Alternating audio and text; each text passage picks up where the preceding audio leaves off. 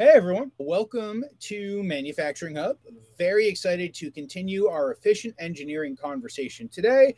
If you guys missed the post early in the day, we're going to talk to Nick in just a couple of minutes. Nick is I'm probably going to butcher this, but Nick is one of the co-founders, co-creators of Node-RED. And now 10 years later, he is working, I guess he has started a company and they are working to bring Node-RED to a more industrialized platform. But those are my words, not Nick's. We'll give it about 2 more minutes and we will go ahead and let Nick say that in his own words and hopefully better words than the words that I have just had. If you guys are new here, welcome. If you've been here before, welcome back. If you are new here, we are a very open, kind of fun conversation show. Over the course of the next 60 to 75 minutes, we'll chat with Nick. If you guys have questions and comments, please feel free to throw them in the chat. We will do our very best to go ahead and bring those questions and comments to the chat as possible. And then if we don't have the opportunity to get to them, we will do our very best to make sure those get answered after the show. I do want to make a special announcement. Automate is less than 2 weeks away. So 2 weeks from today, the day that you guys are potentially watching this live, Vlad and I will be at the Siemens booth at Automate doing live shows and having a bunch of conversations. I made the note of these. So the Siemens booth is booth 3618. So we will be at booth 3618 all of Wednesday. We'll have a live show there. We are going to have some behind the scenes stuff that I'm not really sure that we can talk about yet. In fact, I'm not really sure we're supposed to be able to talk about it at the show, but no one has told me, Dave, don't talk about this yet. So there'll be some behind the scenes stuff that we will absolutely go ahead and have fun with, which overall should be good. Vlad and I, Manufacturing Hub, will be at the show all week long. We'll be at the Siemens booth. We'll be at the Festo booth. We'll be at the Phoenix Contact booth. We'll be all over the place seeing everyone. It should be good. If you guys want to meet us in person or see us again in person, if you know us, please feel free to come up. We will be sure to go ahead and post where we are going to be across all of that. Very excited for that. Without further ado, officially everyone, welcome to Manufacturing Hub. My name is Dave. This guy down here is Vlad. And we're very excited to continue our efficient engineering conversation sponsored by Siemens. Our guest this week is Nick O'Leary. Nick, welcome to the show. Thank you for being here. Well, thanks, guys. It's great to be here. Really appreciate you joining us today, Nick. I think it's going to be a great conversation. As Dave has mentioned a little bit off stream, we both made some posts about Node-RED. There's been certainly an interesting bit of discussion going on, so I'm looking forward to diving into that conversation. But before we do that, could you give us a bit of a background, Nick? How did you get started in software? How did you build out Node-RED? And ultimately give us some information about what it is that you're building today. Of course. My career has been a fairly simple one, or it's a short list, as in that I joined IBM straight from university as a software developer and found myself working in IBM across quite a wide variety of roles, mostly on the software engineering side of the house, working on product, doing customer solution engineering type stuff, but really getting stuck into lots of different things. And I found myself working alongside Andy Stanford Clark, who is one of the co-creators of MQTT. And in fact, I was working on one of our MQTT implementations, a very small messaging broker.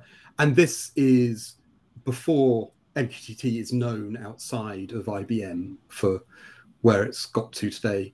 Through that, I got very much involved with what we would now know as IoT. Back then, that term hadn't been coined necessarily, or hadn't been broadly recognized at that point.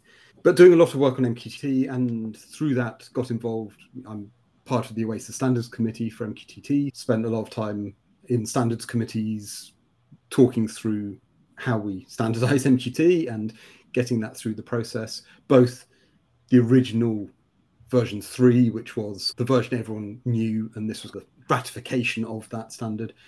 But then also moving on to, okay, now we've ratified what everyone's using, let's improve it, and spent a couple of years working in the standards committee towards MQTT v5.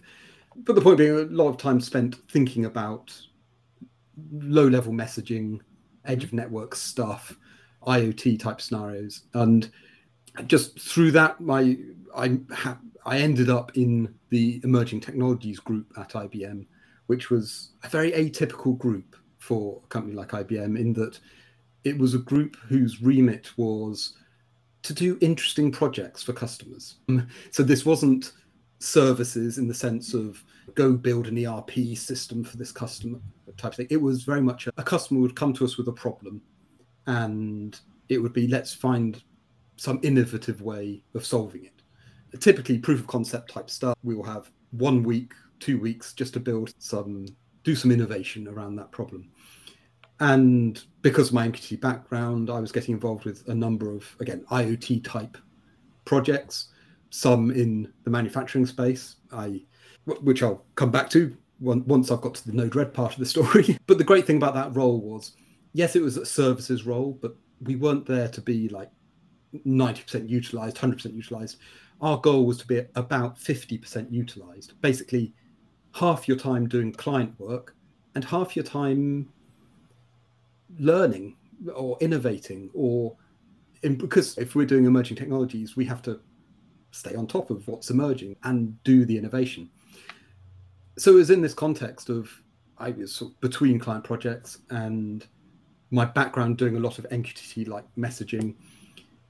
I had tried a few years earlier thinking, so the MQTT product I had been working on, you could set up mapping. So when an MQTT message comes in on one topic, you could write some code to make it get republished on a different topic. But it was all code driven and it was a real pain to use and it just wasn't user friendly. And at that time I thought, yeah, wouldn't it be neat? What's the visualization of this? And wouldn't there be a more accessible way to configure your broker to do these mappings just by drawing a visualization? And I did some experimenting back then, but yeah, browser technology wasn't the sorts of visualizations you could do in the browser. It was just clunky and wasn't that fun. Anyway, fast forward to when I was in the emerging technology role, I thought that this idea came back to me, and I thought a couple of years on, the sorts of visualizations you can do in a browser have leaps and bounds beyond what it had been 3-4 years earlier. And I started playing around with this idea of, okay, let's visualize mapping between MQTT topics and imagine a workspace where you can drag on a node that represents an MQTT topic and then draw a wire to another node that is a different MQTT topic. So it was a very simple proof of concept, and I wrote a bit of code on the back end to actually make it do something. And I showed it to my colleague, and who had been, again, very involved in the MQTT world. And he was like, that's great. Can I use it tomorrow as a client project? Because he was about to go off and start a new project, and he knew he was going to be getting thrown random sensor data from lots of different devices and need to very quickly organize it and get it all mapped. And so that happened. And then a day or two later, he said, they've given me a serial device. So I'm getting data over serial, not MQTT. Could we have a node that can pull data off a serial port? And I was like, okay, knocked one of those up and added that into the mix. And I think it's not really for the first sort of month, every day or two, a client project came up with a need for a different type of data source. And it just seemed, it just makes sense. Let's add support for that. And let's add support.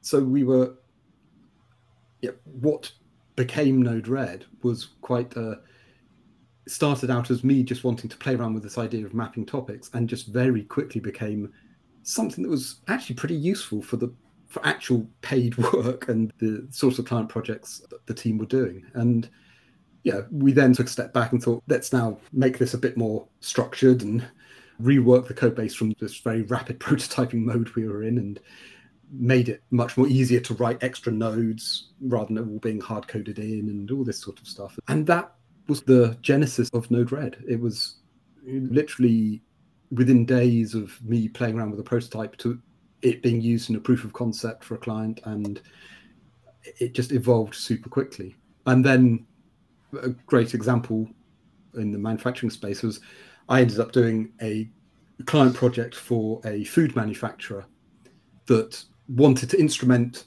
a production line with a whole bunch of sensors.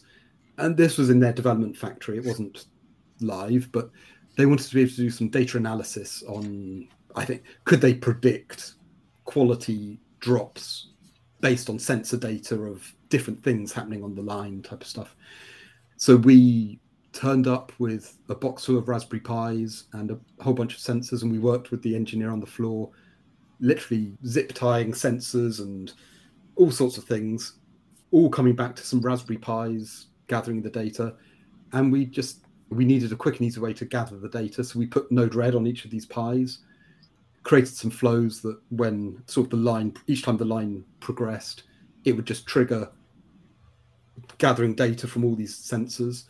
Now, and then we could squirt that data up to a database, and then the big, heavy IBM software could do the data analysis. That was all grand. And that was fun. And it's a few days in an ice cream factory. Not the Willy Wonka image you may have, although there were pipes with chocolate running through. It was much more industrial than a Roald Dahl would have you think. But then the real value came. But this factory was like a 5-hour drive away from where we're based. So we'd gone up, we'd done all the planning, we'd gone up for one day, did the fit out, got it working, and then a few days later we got a call saying they'd had to swap out one of the sensors, and now the voltage it was sending back mapped to a different pressure range, or I forget what the sensor was. So it was like, when can you guys come back up to reconfigure the system? Whilst I was on the phone with this guy, I connected to the VPN, opened up Node-RED in my browser, and as soon as he had told me the numbers over the phone, I just updated the numbers in software and I hit deploy, and I told him, you're good to go. That we don't need to arrange a site visit. It's all updated. And we could then show them how to do that, because they're engineers building manufacturing lines. They're not software engineers, but they understand PLC systems, and they can understand, it meant the system we'd put in for them wasn't a big black box of IBM software. It was actually, you just point a web browser at here, and they could instantly understand in the low code environment of Node-RED the relationship between the sensor and the data it was producing and how to manage that data. So that was really cool. And again, just testament to the value we were finding for ourselves in Node-RED. Then IBM being IBM, we want to take a moment to think, okay, what do we do next? This is a super useful project that we're using. What's its future and what path we want to take? Now, I've long been a big open source advocate, doing a lot of open source MQTT work already. And to me, it just felt, this is either going to be an IBM product or it's going to be an open source project. And it was clear where we weren't positioned well in the company to convince anyone to turn it into a product.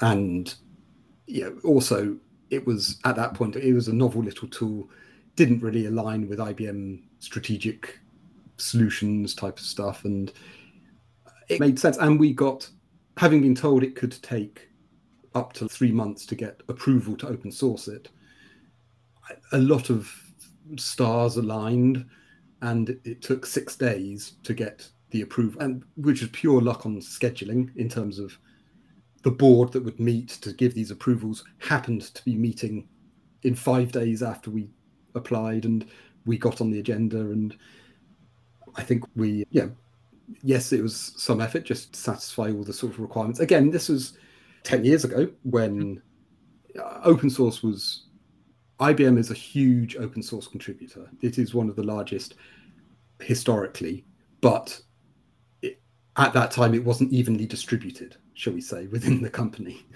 So there were some areas of the company who really understood open source, made huge contributions to the Linux Foundation, Eclipse Foundation, all that sort of stuff. But I think the product areas were perhaps a little more guarded, shall we say. Anyway, we got the approvals. I have a question. Yeah.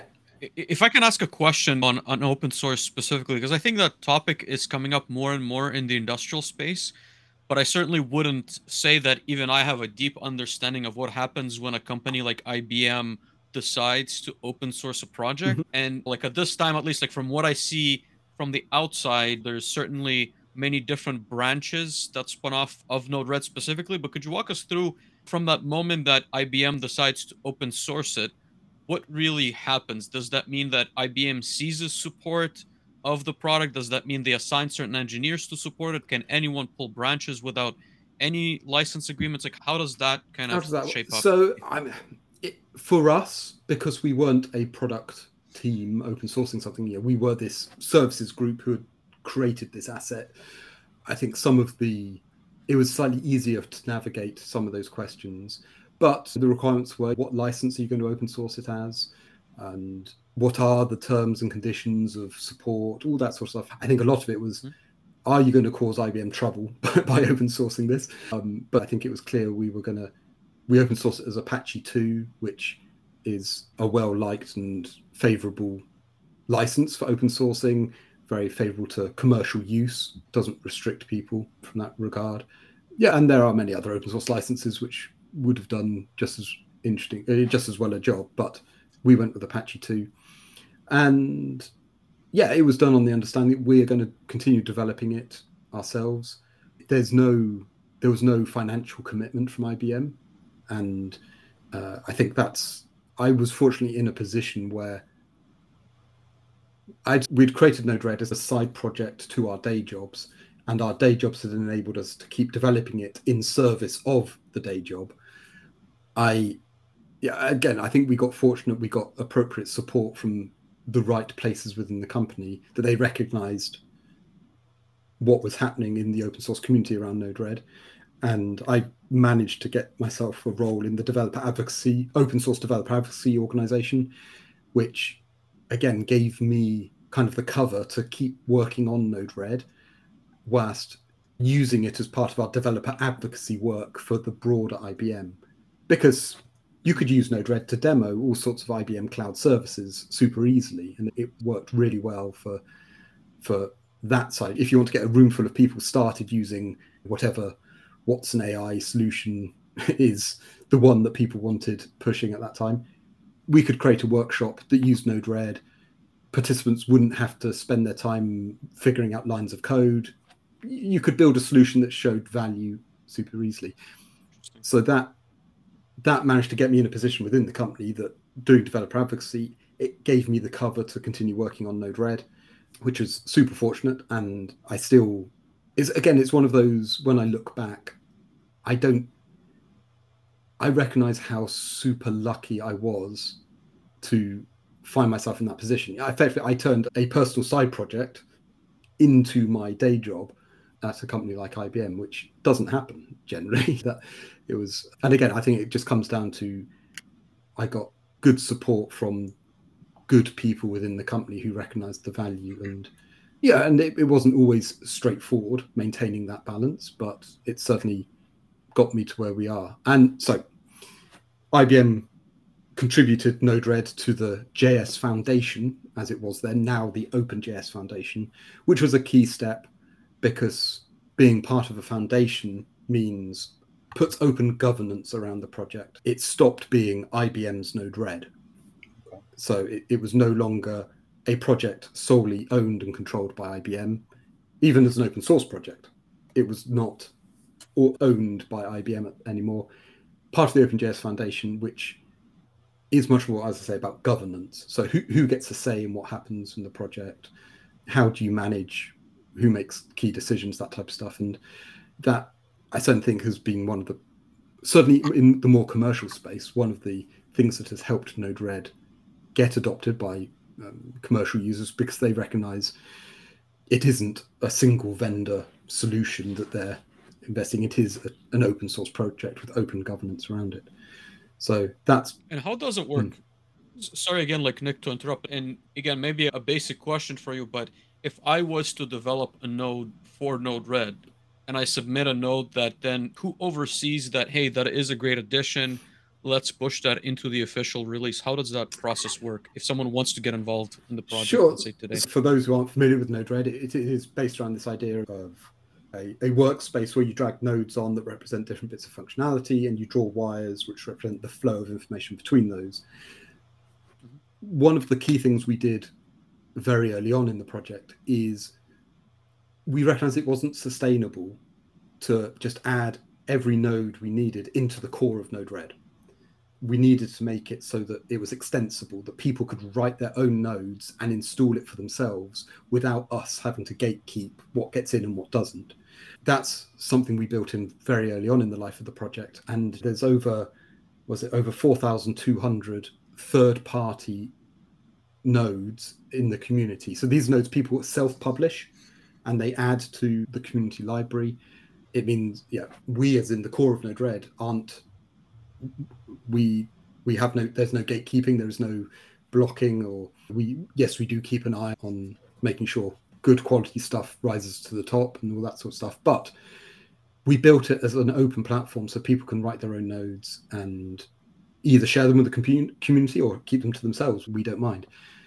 That's an important part. It's extensible, open and extensible, without having to push things always into the core. In terms of then people wanting to contribute new features and that type of stuff, again, we have an open development process. People can, via the forums, propose features. We can discuss them.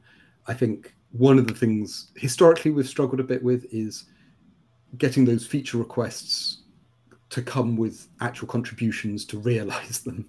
Yes. So we've got a very healthy wish list that are all good, all valid ideas in terms of actual pairs of hands writing lines of code to realize them. That I think that's one of the areas where have been historically more constrained. But again, I do try and make sure we are open in the sense that if people want to get involved in the core development of Node-RED, that they can. I always try and make myself available and open to conversations and try and work out if there are any barriers to people or perceived barriers to people contributing to the core of Node-RED or the bits around Node-RED that we manage within the Node-RED organization.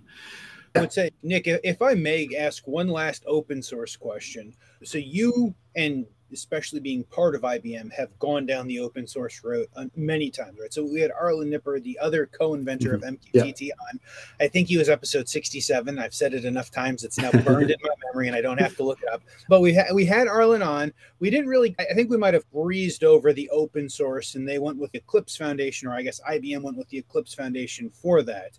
I would imagine most of our listeners are not familiar, have never gone through the process of open sourcing. But if an organization has a piece of software that they're working on, and the option is, hey, do we build this as an internal tool, or do we go down the open source route? Based upon your experience working with a huge contributor, what are some good reasons or some good whys to open source a tool as opposed to keep it all to themselves? I just like the idea of sharing. And of if it's good, I want other people to benefit. It's slightly altruistic in the sense of it's a useful tool. And certainly with Node-RED back then, the thinking was we weren't in a position to commercialize it.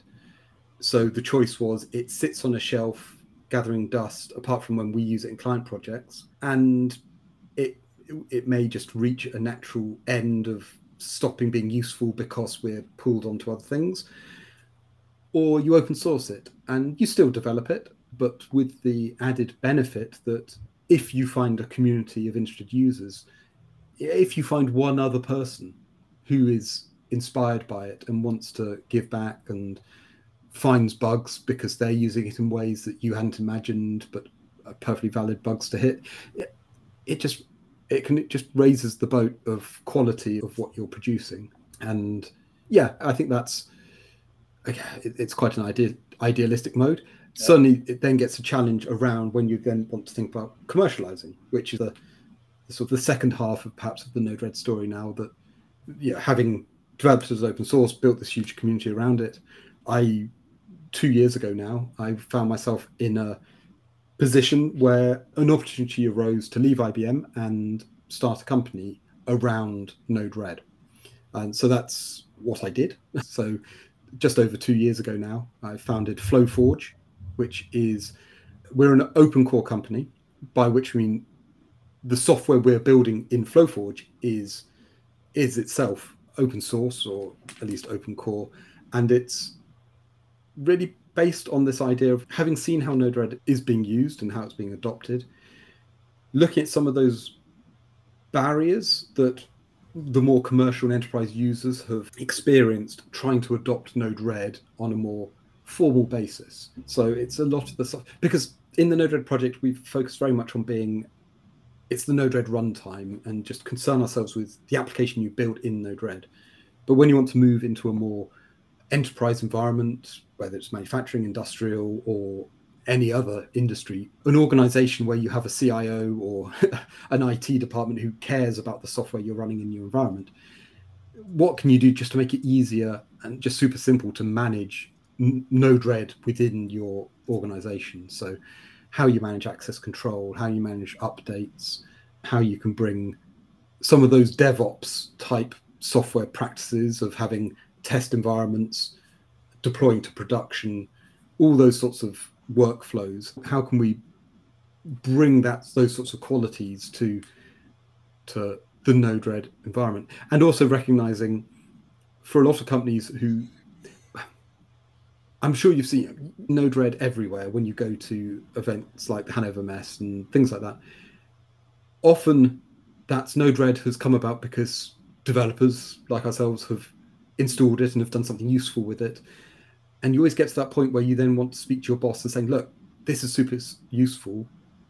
Can we roll it out wider? And then it's those sorts of questions of, okay, who's going to support it? Who do we phone when something goes wrong? Or, how do we integrate it with our security policies? All the sort of SOC 2, ISO 27001, all those sorts of, there's a whole lot of boring stuff you have to do when you want to bring software into environments. And really, we want to solve those problems with FlowForge and build a platform that makes it super easy to manage Node-RED at scale, whilst also recognizing we want to keep Node-RED developing, keep progressing with the core of Node-RED as the OpenJS project and being open with that and bringing it forward. That's where I find myself now after a couple of years. We're building this platform, and we have certainly honed in the manufacturing and industrial IoT type space for where we're more focused with the FlowForge platform,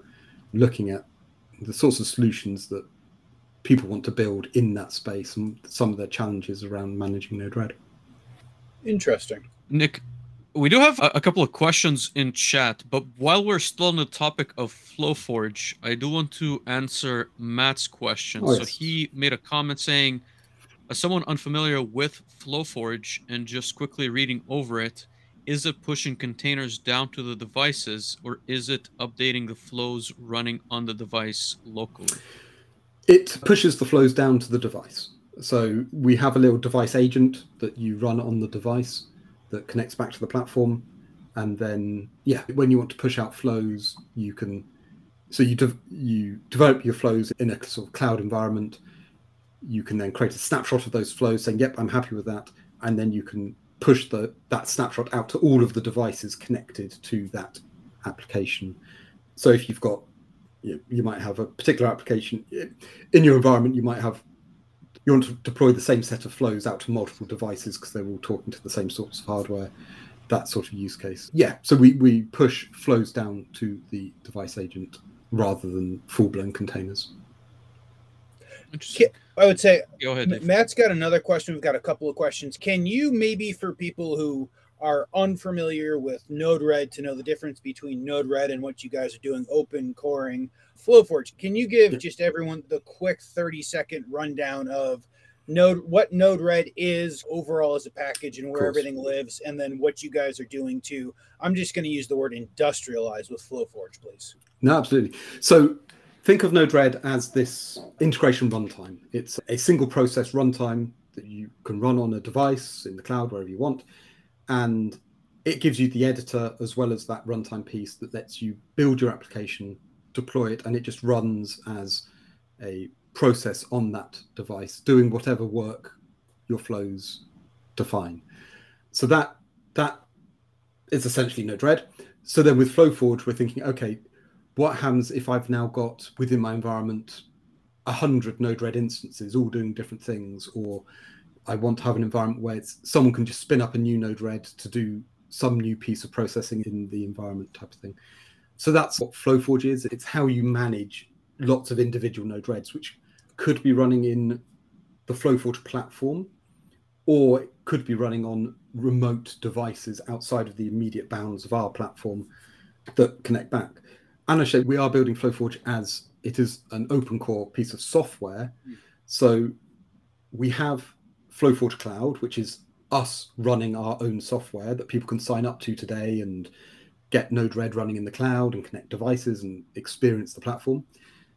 But people can also install the whole FlowForge platform for themselves within their own environment, whether it's within their own AWS account or even on a server on the factory floor, whatever's suitable, so they can actually manage it entirely for themselves there.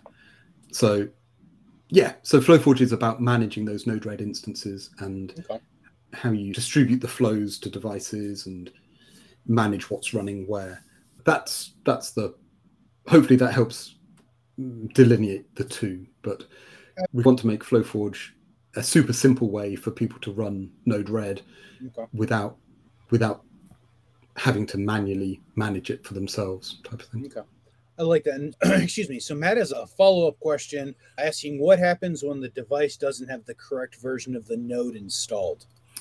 Yep. So the bearing in mind, we are developing iteratively and things evolve, but with the current device agent, whenever new flows are pushed down, it does check the modules, what's installed, what does it need to have installed, and it will attempt to install the modules that are needed by whatever's just been pushed down. Right now, it does some more dependency management as part of that. It does assume the device has access to the public NPM repository on the internet, but we also recognize that's not always an option in industrial environments. So that is something we're looking at. We've done some work a customer of ours has exactly that problem, that their factory floor is on a closed network. It can't reach out, or it's very selective as to what parts of the internet it can reach out to. But for them, they have a very stable standard image of what Node-RED looks like. So they have pre-built a container with all of the modules they want pre-installed, and they've pushed that out to their devices themselves, but including our device agent. And then so our device agent is then configured. Don't worry about installing extra stuff. Just assume stuff has been installed. And so you can then manage the flows. And for that customer, that has solved the problem because it fits in with their existing workflow of using containers to manage the software on those devices. But I think it's an area that there's plenty of scope to evolve. And ultimately, we're developing in the open. We're keen to get that feedback from real users as to what sorts of solutions work for them. Nick, I want to ask you, and I think we can certainly go down the path of these very technical questions, but I do want to step back a little bit just for a moment. And I know that Node-RED is not primarily built for the manufacturing sector, right? There's a lot of different nodes that can be applied in a lot of different industries. So I'm curious, again, since you have a lot of visibility on how it is used, what are maybe like other use cases, or what are other ways people are using Node-RED outside of manufacturing? Yeah, it certainly has found a home across a wide variety. Certainly the IoT space and the industrial manufacturing, anything interacting with things does tend to be its natural home. But I've seen fascinating use cases around. In fact, there was a company who used it as part of just trying to find the right words for this because I haven't described it out loud for a while. They built AI services for online gaming chat services. So they built systems that would analyze all the chat going on in a game to look for misbehavior by people playing it. And they integrated Node-RED for their analysts to build all the sort of the AI models of detecting different types of speech and the different patterns that they wanted to detect. And again, a great example of their users weren't programmers, they were linguists. They were people who understood language and understood how to do text analysis, that type of stuff. And Node-RED made it super easy for them to build the sort of logical flow of how to detect types of language. That's one example. We've seen it used in banking. We've seen it used in insurance companies using it for interesting, again, those tend to be, again, gathering sensor data for doing interesting things with dynamic insurance policies type stuff. I've seen it. I see that message from Sean. Yeah, so this is one close to my heart. There's a clothing company on the Isle of Wight, which small island off the south coast of the UK, near where I live, who do t-shirt printing and clothes printing, that type of stuff. And they've built a system where people can actually create their own online store with all their own designs and all this sort of stuff. Their entire factory is automated through Raspberry Pis running Node-RED. So all of the picking machines you need prints barcodes that they can scan, and then on a Node-RED dashboard, it tells them which bin to put this t-shirt that's just been printed. And it's really cool to see. And we went and did a factory visit there a few years ago. And the system has grown, and they've got dozens of Raspberry Pis around the place. But they had one in the middle of the factory floor, which was an old supermarket. So they built this up. Their factory was an old supermarket, which was really weird because it was a supermarket I shopped in when I was on holiday there a couple of years earlier. Which, anyway, but just hanging in the middle on a column was a Raspberry Pi hanging off its Ethernet connection with a sticker saying "Do not unplug," and he assured me that wasn't, and that was no longer the heart of the factory. It had been for a time, but they realised they shouldn't really have the central nervous system of their factory just hanging off its Ethernet cable in the middle of the factory floor. But they had left it there as a tribute to where they had begun. But I really like that. I think we need to send Dave to this factory for a couple of months and maybe sell him on the idea of implementing that way. He'll continue his projects on Raspberry Pi. So I was going to say, I'm over here, and I don't think I've ever been more triggered in any conversation I've ever had than Sean asking that question. I feel like Sean specifically asked that question because he knew how I would feel about that. So first, thank you, Sean. We do have some more questions, but before we've got some questions, we've got some people to thank. So we would like to thank Siemens for sponsoring this entirety of the, efficient engineering theme. And before we get into talking a little bit about this, again, we want to remind you that Vlad and myself and, I don't know, a few tens of thousands of other people will be at Automate in 2 weeks, starting May 22nd through the 25th. We will be at the Siemens booth 3618 for all of Wednesday, and we'll probably be in and out for a good chunk of that. We'll also be at a bunch of other booths. So if you're going to be at Automate, be sure to stop by Siemens and be sure to go find us to come say hi, to come get some stickers, and to do all of those other things. But with that, we want to again thank Siemens for sponsoring this, and the potential of automation to eliminate repetitive and low-value tasks is quite significant. And the engineering tasks are no exception. In its report, Jobs Lost, Jobs Gained, What the Future of Work Will Mean for Job Skills and Wages, the McKinsey Global Institute found that an 8-hour workday being the norm, the average employee loses up to 60 hours per month of easily automated tasks, which is 1/3 of their time. Innovative companies like Siemens have been making great strides in topics for interdisciplinary collaboration, modularization, automated engineering, openness, and validation and testing. If you'd like to unlock efficient engineering workflows, check out the link in the description today.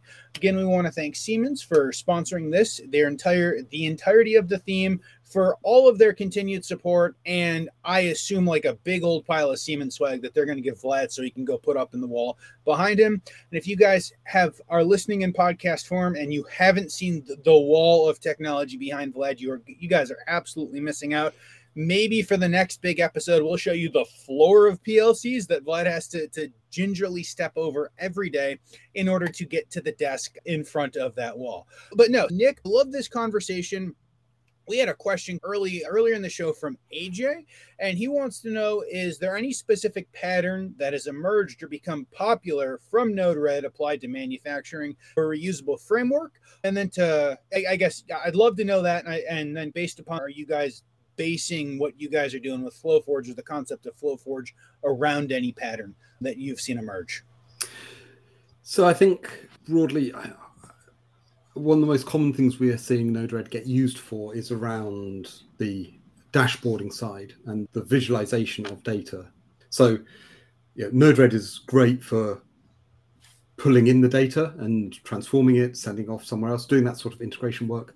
But a super common pattern we see is the fact it lets you just throw up a data dashboard on your factory floor wherever you need it. A Raspberry Pi plugged into a TV, and you can just throw up whatever information, whatever data visualization you want super quickly and change it really rapidly. So having that sort of really adaptable data visualization on the dashboarding side is certainly something we have seen a fair amount of. But we certainly also hear the Node-RED dashboarding story. Without getting into the nitty-gritty of it, it's an area that we need to do some work in the ongoing roadmap of Node-RED in terms of the existing Node-RED dashboard is reaching the end of its legs in terms of the software stack underneath it. And so that's something we're looking at closely with what we can do in FlowForge in terms of, is that something we can help reinvigorate and bring? Because we so often the feedback we hear is the dashboarding side is so valuable in what you can do with Node-RED. In terms of other general patterns, I think it would be hard to distill it down to anything. I think we see the types of things people are doing are similar, but everyone has their own sort of way of approaching it, if that makes sense. It's a lot about Node-RED letting you, with its vast palette of nodes, integrates with so many. There are OPC nodes, there are Modbus nodes, there's nodes for all sorts of different PLCs that people have created in the community, using Node-RED as a way that can pull data from all these different sources in ways that those device manufacturers aren't always necessarily keen, shall we say, that the data should get broken out of their closed platform. But the fact that Node-RED can really help you pull your data from lots of disparate sources and start getting that insight that by pulling different bits of data, and you can be so ad hoc about it. You can just experiment saying, what if we pull information from that line in? Can we get any extra insights from there? And Node-RED just makes it easy to experiment and find what's useful and be much more, I don't want to say ad hoc is the wrong word for it, but just being much more situation. You realize perhaps a line is running slowly, you're not sure why, just throw some Node-RED, throw some Node-RED flows together that just capture some data, and you can just monitor something and can you spot any patterns, that type of stuff. This isn't a software solution you're going to then run for 2 years. It might just be, I need this for a week just to monitor something, just to see, is there a problem, type of thing. So the speed with which Node-RED lets you build that sort of thing is hugely valuable. But yeah. Nick, I had a question before the stream, which aligns a little bit to the topic of scaling with manufacturing. And the question was, I think that a lot of people see Node-RED currently as an application, right? So you can certainly, as you've described, like you can deploy that on a Raspberry Pi, you can deploy that on an IPC that runs Linux, you can put it in the cloud. But what about scaling that to maybe like an enterprise solution / platform, right? Do you see it becoming where, let's say Vlad is the corporate engineer, I'm telling 10 different plans with like obviously IT guys like deploy a server for me, I'm gonna deploy Node-RED there, and I can orchestrate a deployment across the entire enterprise, be able to pull data with it into a central location and orchestrate more than just, hey, let's do this proof of concept on a Raspberry Pi. You know what I mean? Is there like a road path that you see, or do you think that it will still be this like application, like one-off solution? What are your thoughts on like scalability in general? Absolutely, Node-RED can absolutely play that role. I talk about the ad hoc nature of it, but still, you can build long-running, scalable services in Node-RED. It sits just as well in that space. This is something we are looking at on the FlowForge side as well, in terms of how you can build scalability and high availability around Node-RED, having multiple instances of Node-RED and being able to scale the workload across them, or having a hot spare instance that can spin up if a primary fails and take over the workload, those sorts of topics. So those are very active conversations and work we are exploring right now with FlowForge. And it's always an interesting balance between what's a core Node-RED capability versus something like FlowForge, which is more about orchestrating Node-RED. That said, I always say don't underestimate what a single Node-RED can do. I think it is one of those yes, Node.js, the programming runtime that Node-RED is built on top of, it is a single-threaded runtime, but equally, for the right workloads, I think people can underestimate how much you can push through. But also, I'd say in terms of patterns, again, this is very much coming with my MQT background of don't build solutions that you try and get every piece of data back to a central point and do all your work on that data at the central point. It's do your work as close to where the data is produced as possible and push up the insights, push up what the parse data, the knowledge that you can glean from the workload. So don't think of it as you have a single Node-RED in the cloud and all the data must hit it and it does all the work. It's actually, we've got some Node-REDs right on the edge that are doing some local processing. And when they detect an interesting event, they send those events up. And it's almost like this tree of applications so the workload at the core is actually much reduced because you've pushed more of the intelligence out towards the edge and made the edge nodes more autonomous in the work they're able to do. So I think it's that sort of, when we talk about patterns, it's that sort of thing around just thinking about where's the right place to process a piece of data. And it's always going to be as close to the point that data is produced as possible, because you don't want to waste time and energy moving that data any further than you really need to. Yeah, absolutely. And there's going to be tons of variation in applications, verticals, like industries. So I think it's certainly not a one size fits all answer, right? But I think it's going to be interesting to see if it will be possible. As an example, we mentioned that it's single threaded. If there is someone who wants to scale that data from, let's say, 10 tags to 10,000 tags, can it automatically spin up like extra instances that allow that flow to go through? And ultimately, as you've mentioned, also, if there is an instance that goes down, there is maybe like a backup that can automatically be replicated. And of course, that solution may not be needed at a very small factory that's running proof of concept applications, but someone who's looking to scale, it would be certainly something that they might consider. They might not even go with that solution if it doesn't provide some of those features. So I think it's going to be interesting to see how it plays out. Absolutely. And we recognize that very much. And as I say, so the high availability and scalability is an important epic in our backlog at the moment. And we've got some iterative steps in that direction we're working on. Interesting. We have a comment from Grayson Dawson. He said that my project uses Node-RED in industrial robotics. Thinking through scalability as an enterprise solution is on my mind. Great question. Would be interested in connecting with you all further. So definitely goes in line with what you just mentioned. I think it's going to be really interesting to see if we can manage those like rollouts more scalably. Let me Dave, I was going to say, let me follow up on that with a couple of questions, Nick. We talked about everything from this t-shirt manufacturing company running Node-RED on a Raspberry Pi, literally dangling from the Ethernet in the middle of the facility, to proof of concepts, which is where it came from, which was a really good example, and kind of dashboards where it's built from. I guess the two-part question is, where do you see in which part of the automation roadmap, if you will, do you see people looking and leveraging Node-RED, and where in there are you looking to build Flowforge? What sort of solution, what sort of kind of prime customer do you imagine Flowforge will serve in the future?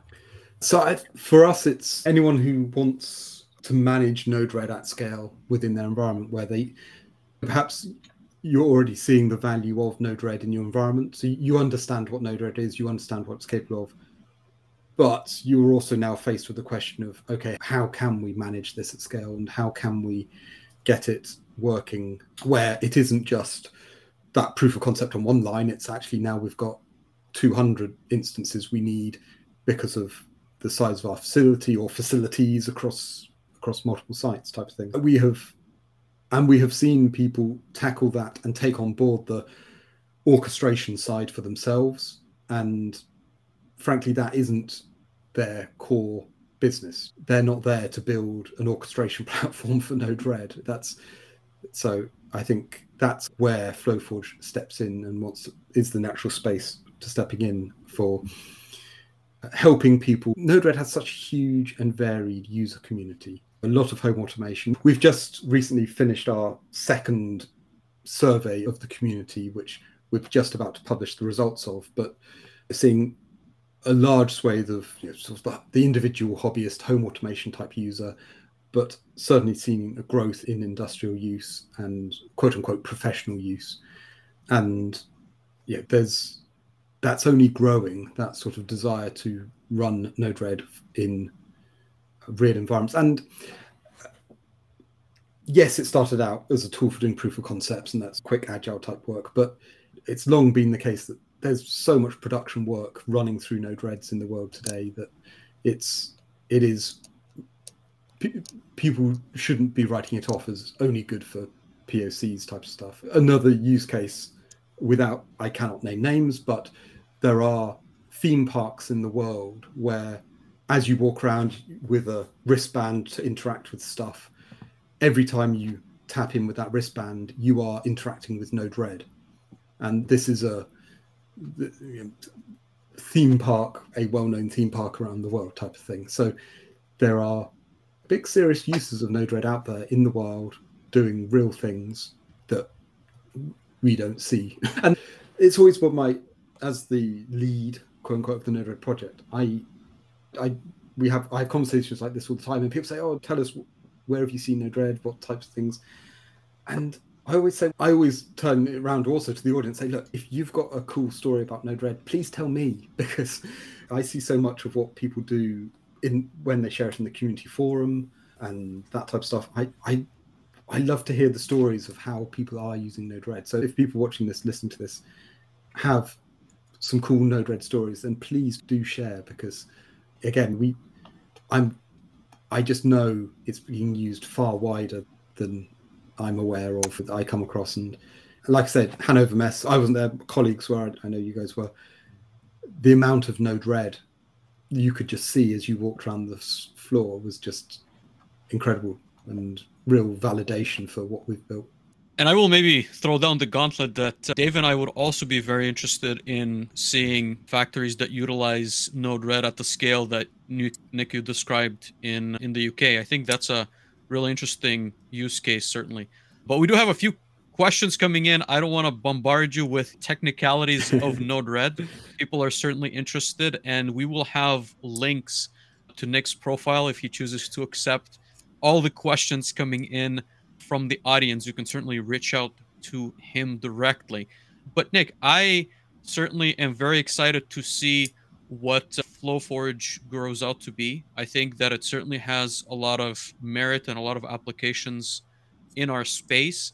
Is there something that I want to ask you in general? Are you excited on a particular solution that it might solve? Are you having some thoughts of, hey, this might be a really cool feature and I'm looking forward, maybe it's in 2 years that it will be developed? I'm curious to get I'm sure that you have plenty of ideas and you discuss them with your team, but are there any specific things that stand out in your mind that will be really interesting for us to see and ponder as we wait for them to be released? So I think the one that always springs to mind, because it's like the two things that spring to mind, and I'm sure if I delay any longer, I'll think of at least 5 more, but collaborative editing in Node-RED. So try and get that Google Docs experience where you can actually have 2 people collaborate in real time on building the application and actually see what each other's doing, that type of collaborative development. And I think that's a lot of what we want to help with the FlowForge, is that team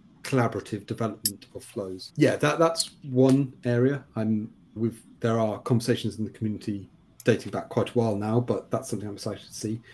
The other one, which I think is quite important for more commercial and enterprise level adoption, is testing and having a better, essentially, what is a test framework for a low code application, where it's all well and good building your application, drag and drop, describe your flows, but how do you test it? And how do you validate it's good? In software development, in lines of code development, you'd be quite used to writing test cases, and you'd have some process that runs all the test cases and validates and all that sort of stuff. What's the equivalent in a low code environment? How do you build low code tests? So I think that's, again, it's an area we've had a long running conversation on in the Node-RED community with some contributors, but it's one I think is one of those missing pieces when you look across lots of low code environments, being able to say, not only here's my low code application, but here are the tests that I can run to validate what it's doing and that it's behaving as I expect, type of thing. So I think that's super interesting. On the FlowForge side, we are doing more and more on the DevOps side. So getting away from this idea of, okay, you've developed some flows here, I've now got to copy and paste the configuration between Node-REDs to push it into production, and looking at the automation we can bring to that. I think that's going to really make a difference to bringing some, again, in no way wanting to malign the approach, but it's bringing some more rigorous software engineering practice to a low code environment, keeping in mind though that the people creating these flows, one of the values of Node-RED is the people creating the flows aren't necessarily software engineers who are seeped in this idea of test cases, of all that sort of stuff. How can we keep bring those ideals to a low code environment that is accessible to the broad range of audience of Node-RED users? Interesting. Dave, what are your thoughts? I like this, and I kind of want to transition this into the normal question that I ask about the future. But Nick, I feel like you've answered most of the what do you hope to see within the Node-RED ecosystem in the future. So let me broaden to the what do you expect to see either with open source tools or with adoption of a variety of these different tools in the next 2 to 3 years within the industrial manufacturing realm? I think it's super hard to say, but I think historically my perception, and I will say this, my background isn't seeped in industry and manufacturing, so this is what I've seen as a sort of, I won't say outsider, my perception of from the conversations I've had with the people who are doing the day-to-day work in these environments is, I think I certainly get the sense there is the adoption of bringing open source to these sorts of environments there is a lag in sort of the manufacturing industry. I think a lot of the traditional PLC manufacturers and the hardware manufacturers have benefited from, and they've liked having their ecosystem of solution that all plays nicely together, but you invest in it wholesale. I think the ability for open source to help break down some of those barriers is super exciting. And I think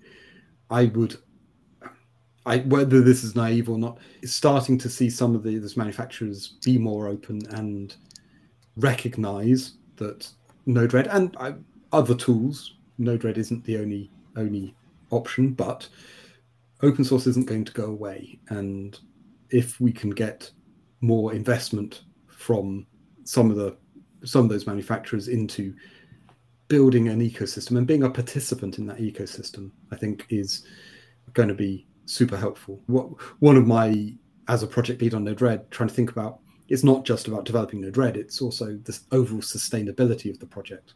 How do we keep the lights on with the project? And it all comes down to the community around it and who's contributing. And I think finding ways that we can get more commercial entities interested in actually helping further what we're doing with Node-RED is one of the paths to improving its sustainability. And I think what we can do with FlowForge is really bring some more attention to stop ignoring Node-RED. You take your head out of the sand and recognize there is an ever-growing demand for Node-RED or tools like Node-RED, solutions like that, and you risk being left behind if you don't start participating. That's what I hope we can help achieve with FlowForge by having those serious conversations around the role Node-RED can have in industry and manufacturing. Absolutely. Nick, go ahead, Vlad. I was gonna piggyback off that answer a little bit on a slight tangent. So, Nick, I wouldn't call myself an AI expert, but I've seen videos of AI being utilized to create Node-RED flows, which I found quite interesting. And I think that's certainly going to even further facilitate and allow broader deployment of such flows. I'm curious if you do have a take, maybe, I don't know if you had a chance to play with those tools yet, but I'm curious like what your thoughts are on automating some of the flow creation through AI. Where am I? Yeah. I think it is fun. A lot of people are having fun with it. In fact, we at Flowforward, we have published a Node-RED function node with ChatGPT integrated. You can type in a prompt box in the node to describe what you want the code to do, and it will get ChatGPT to generate the function code for you. Really? In the node, which it's a bit of fun. It's one of those, I'm still trying to figure out. So one of the challenges I have with these systems is if you start relying on them wholesale, it's great when it works. It's going to be disastrous when it doesn't work. And that the system has told you what it thinks you want to hear, not what you need to hear, type of thing. Okay. Yeah. Okay. And I think it's going to be interesting. And this isn't just Node-RED. This isn't just low code. I think the whole domain, it's how you build safety into these systems that you can recognize when it gets it wrong, because it isn't going to get it right all the time. And I think that there was some really interesting work colleagues were doing back when I was at IBM about explainable AI. So it's not just about coming up with an answer, it's explaining why it thinks that's the answer. And it's that kind of, how do you build trust in the system? I think it's fascinating to see how quickly, particularly over the last 6 months even, some of these technologies have evolved.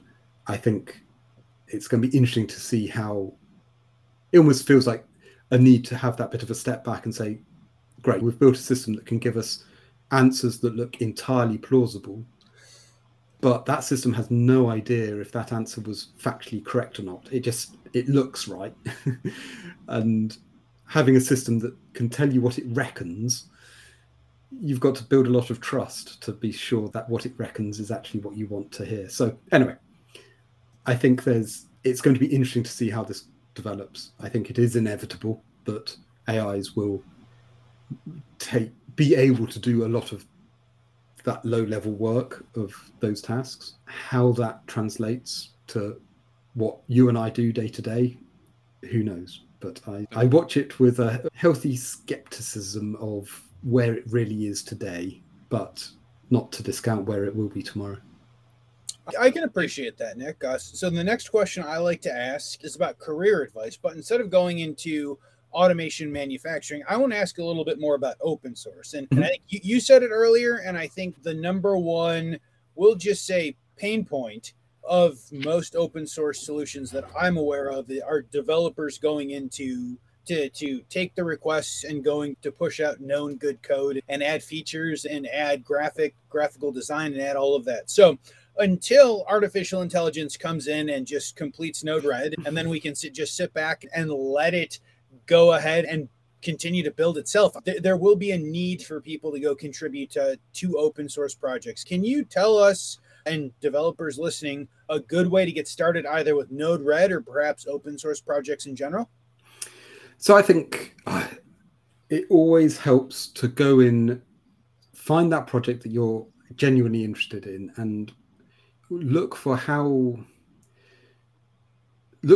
to what you can bring to that project. And usually with open source, it's about community and it's about conversation. So it's not about jumping in with both feet and saying, here, I've spent 6 weeks implementing this feature, here you go, type of thing.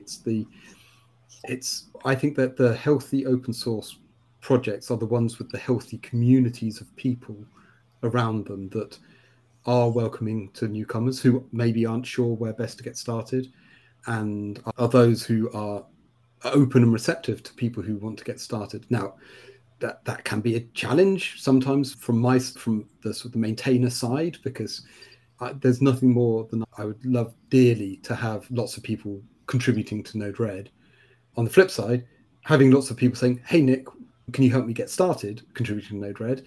is a separate challenge of how do we then as maintainers not put people off just because we are also busy people with day jobs and lives. Anyone interested in getting involved with open source is find the community around that open source, just be a part, be a voice in that community, and talk to the people in that community and find your way in to, maybe it's a bit of documentation, maybe it's everyone has to start somewhere, and everyone should make their first contribution somewhere. And it can be as simple as clarifying a bit of the documentation. It can be as simple as a typo on the project website, seemingly inconsequential things, but they all make it. They're all little tasks that other people haven't had the time to address, and it's those little things. It's about building trust. It's about building familiarity. And then on the technology side, pick something that you are familiar, you are passionate about, and again, talk to the maintainers and see if there are any particular areas that would be good places for you to get started. I like community. I think that's one of my favorite parts of the non-technical parts of Node-RED is Node-RED forum gets like 1 million page views a month. It's super active. And it's got to the point where I don't post very often on the forum just because there are so many people in the forum willingly helping all comers to the forum at all sorts of questions at all levels of ability. And yeah, again, it's a testament to the community rather than anything I've done with Node-RED. And I think it has been one of our successes of Node-RED is the people and the community we've built around it. Absolutely. I think that's interesting. I find that if you're interested in any piece of technology and you can go find a good community, they will certainly point you in the right direction. And it's always happy to hear that that 10 years after the inception that the community has built itself up enough that you, Nick, don't have to go live in the forums going and answering the very simple, sticky questions that all the new users have to ask. So thank you for that. One of the things that we always like to ask is for some content recommendations. And we've talked about so many different things. Vlad is going to take 45 minutes putting all of the Node-RED discussion boards and all of that in the show notes, which will be out in podcast form after this. But Nick, beyond that, do you have some good content recommendations of things people might be interested in taking a look at? This is a bit of a complete left turn. I was trying to think, because obviously you sort of primed me with this question. I thought, okay, so what have I read recently? What do I look at?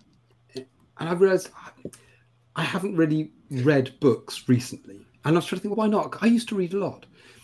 And it's down to one YouTube channel, which is my recommendation, called Cracking the Cryptic, it's a couple of guys in the UK, and every day they post 2 videos where they will spend some time solving a Sudoku puzzle, one of the number puzzles. Okay. But they're all different rule sets, and some of these videos are 20 minutes long. Sometimes they are 2 hours long. And I've realized the reason I haven't sat down and read a book is because in the evening, they post them in the UK like 8:30 p.m. and 11 p.m. And I'll just sit on the sofa and I'll fight, and because they're all online, so you can do the puzzle. And I find actually one of the best ways I find just to switch off and unwind my brain from the day is doing things like number puzzles, doing things like that. And it's just fascinating. Sometimes, I know it might sound bonkers, but to spend an hour just watching someone solve a puzzle, I tend to attempt the puzzle, and when I get stuck, I then watch the video and get unstuck. But it's wait, they solve it by hand, or this is like some algorithmic it's different approach to stuff? They are solving them. So the 2 guys, one of them is a Times crossword champ. Yeah, are very good at doing this. But I appreciate, complete left turn, nothing to do with technology. But in terms of, I was trying to work out why I haven't read books, and it's because I spend my evenings staring at Sudoku puzzles, and I find it a great way to switch off. And this is to bring it round. One of the challenges with being an open source maintainer is it isn't a Monday to Friday 9 to 5 job, because your community isn't Monday to Friday 9 to 5. And one of the challenges has historically been just finding those times when you can switch off. And I think for me, doing something like that is one of the routes that I can switch off and just focus, use a different part of my brain for an hour and just hit reset on a bunch of stuff. So there you go. That's a bit of a left turn on that one. I guess I would say, Nick, love that recommendation. I find myself going through waves of watching mostly strange YouTube videos. There are also strange podcasts that I'll listen to that have absolutely nothing to do with my normal day-to-day life. Otherwise, my brain just completely stays on. So from my perspective, completely appreciate that. Vlad and I have had a number of conversations of how does one go leave work at work and turn it off. And maybe that's a conversation Vlad and I will have more in depth at the channel at a later point. But I love it. I'm also desperately worried that if I start watching this YouTube channel, that will be 3 hours of my life every day. Very tempted to go click the link that Vlad has in the description and show notes. We will have to see how that goes. Thank you. But no, this has been awesome. I guess last question for you, Nick, is who should reach out? Who do you want to connect to, either on the open source side, on the Flowforge side? Are you looking for customers? Are you looking for employees? I know you're looking for use cases. This is very your soapbox, your open thank you for us sitting here and talking for almost 2 hours at this point to what can our community do to help you? So from my perspective, if you are a Node-RED user and you have a story to tell, please reach out. If you are using Node-RED in an industrial manufacturing type setting and you think there's value in what I've talked about with Flowforge, and you're interested in that, please reach out.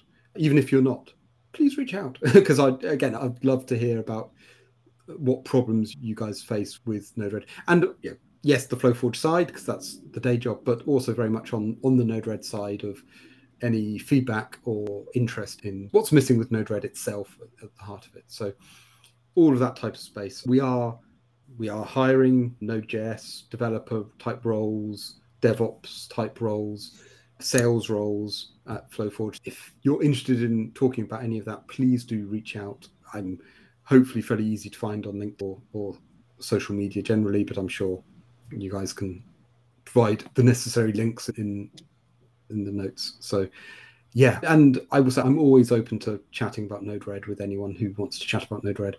So please feel free to reach out. Absolutely. One, I think this is amazing. Two, I will say that if you do have folks coming to you talking about Node-RED applications and we can have a larger conversation live on the internet about it and we're not breaching any sort of NDAs, we would love to go have that conversation with end users. That is something that Vlad and I love to do.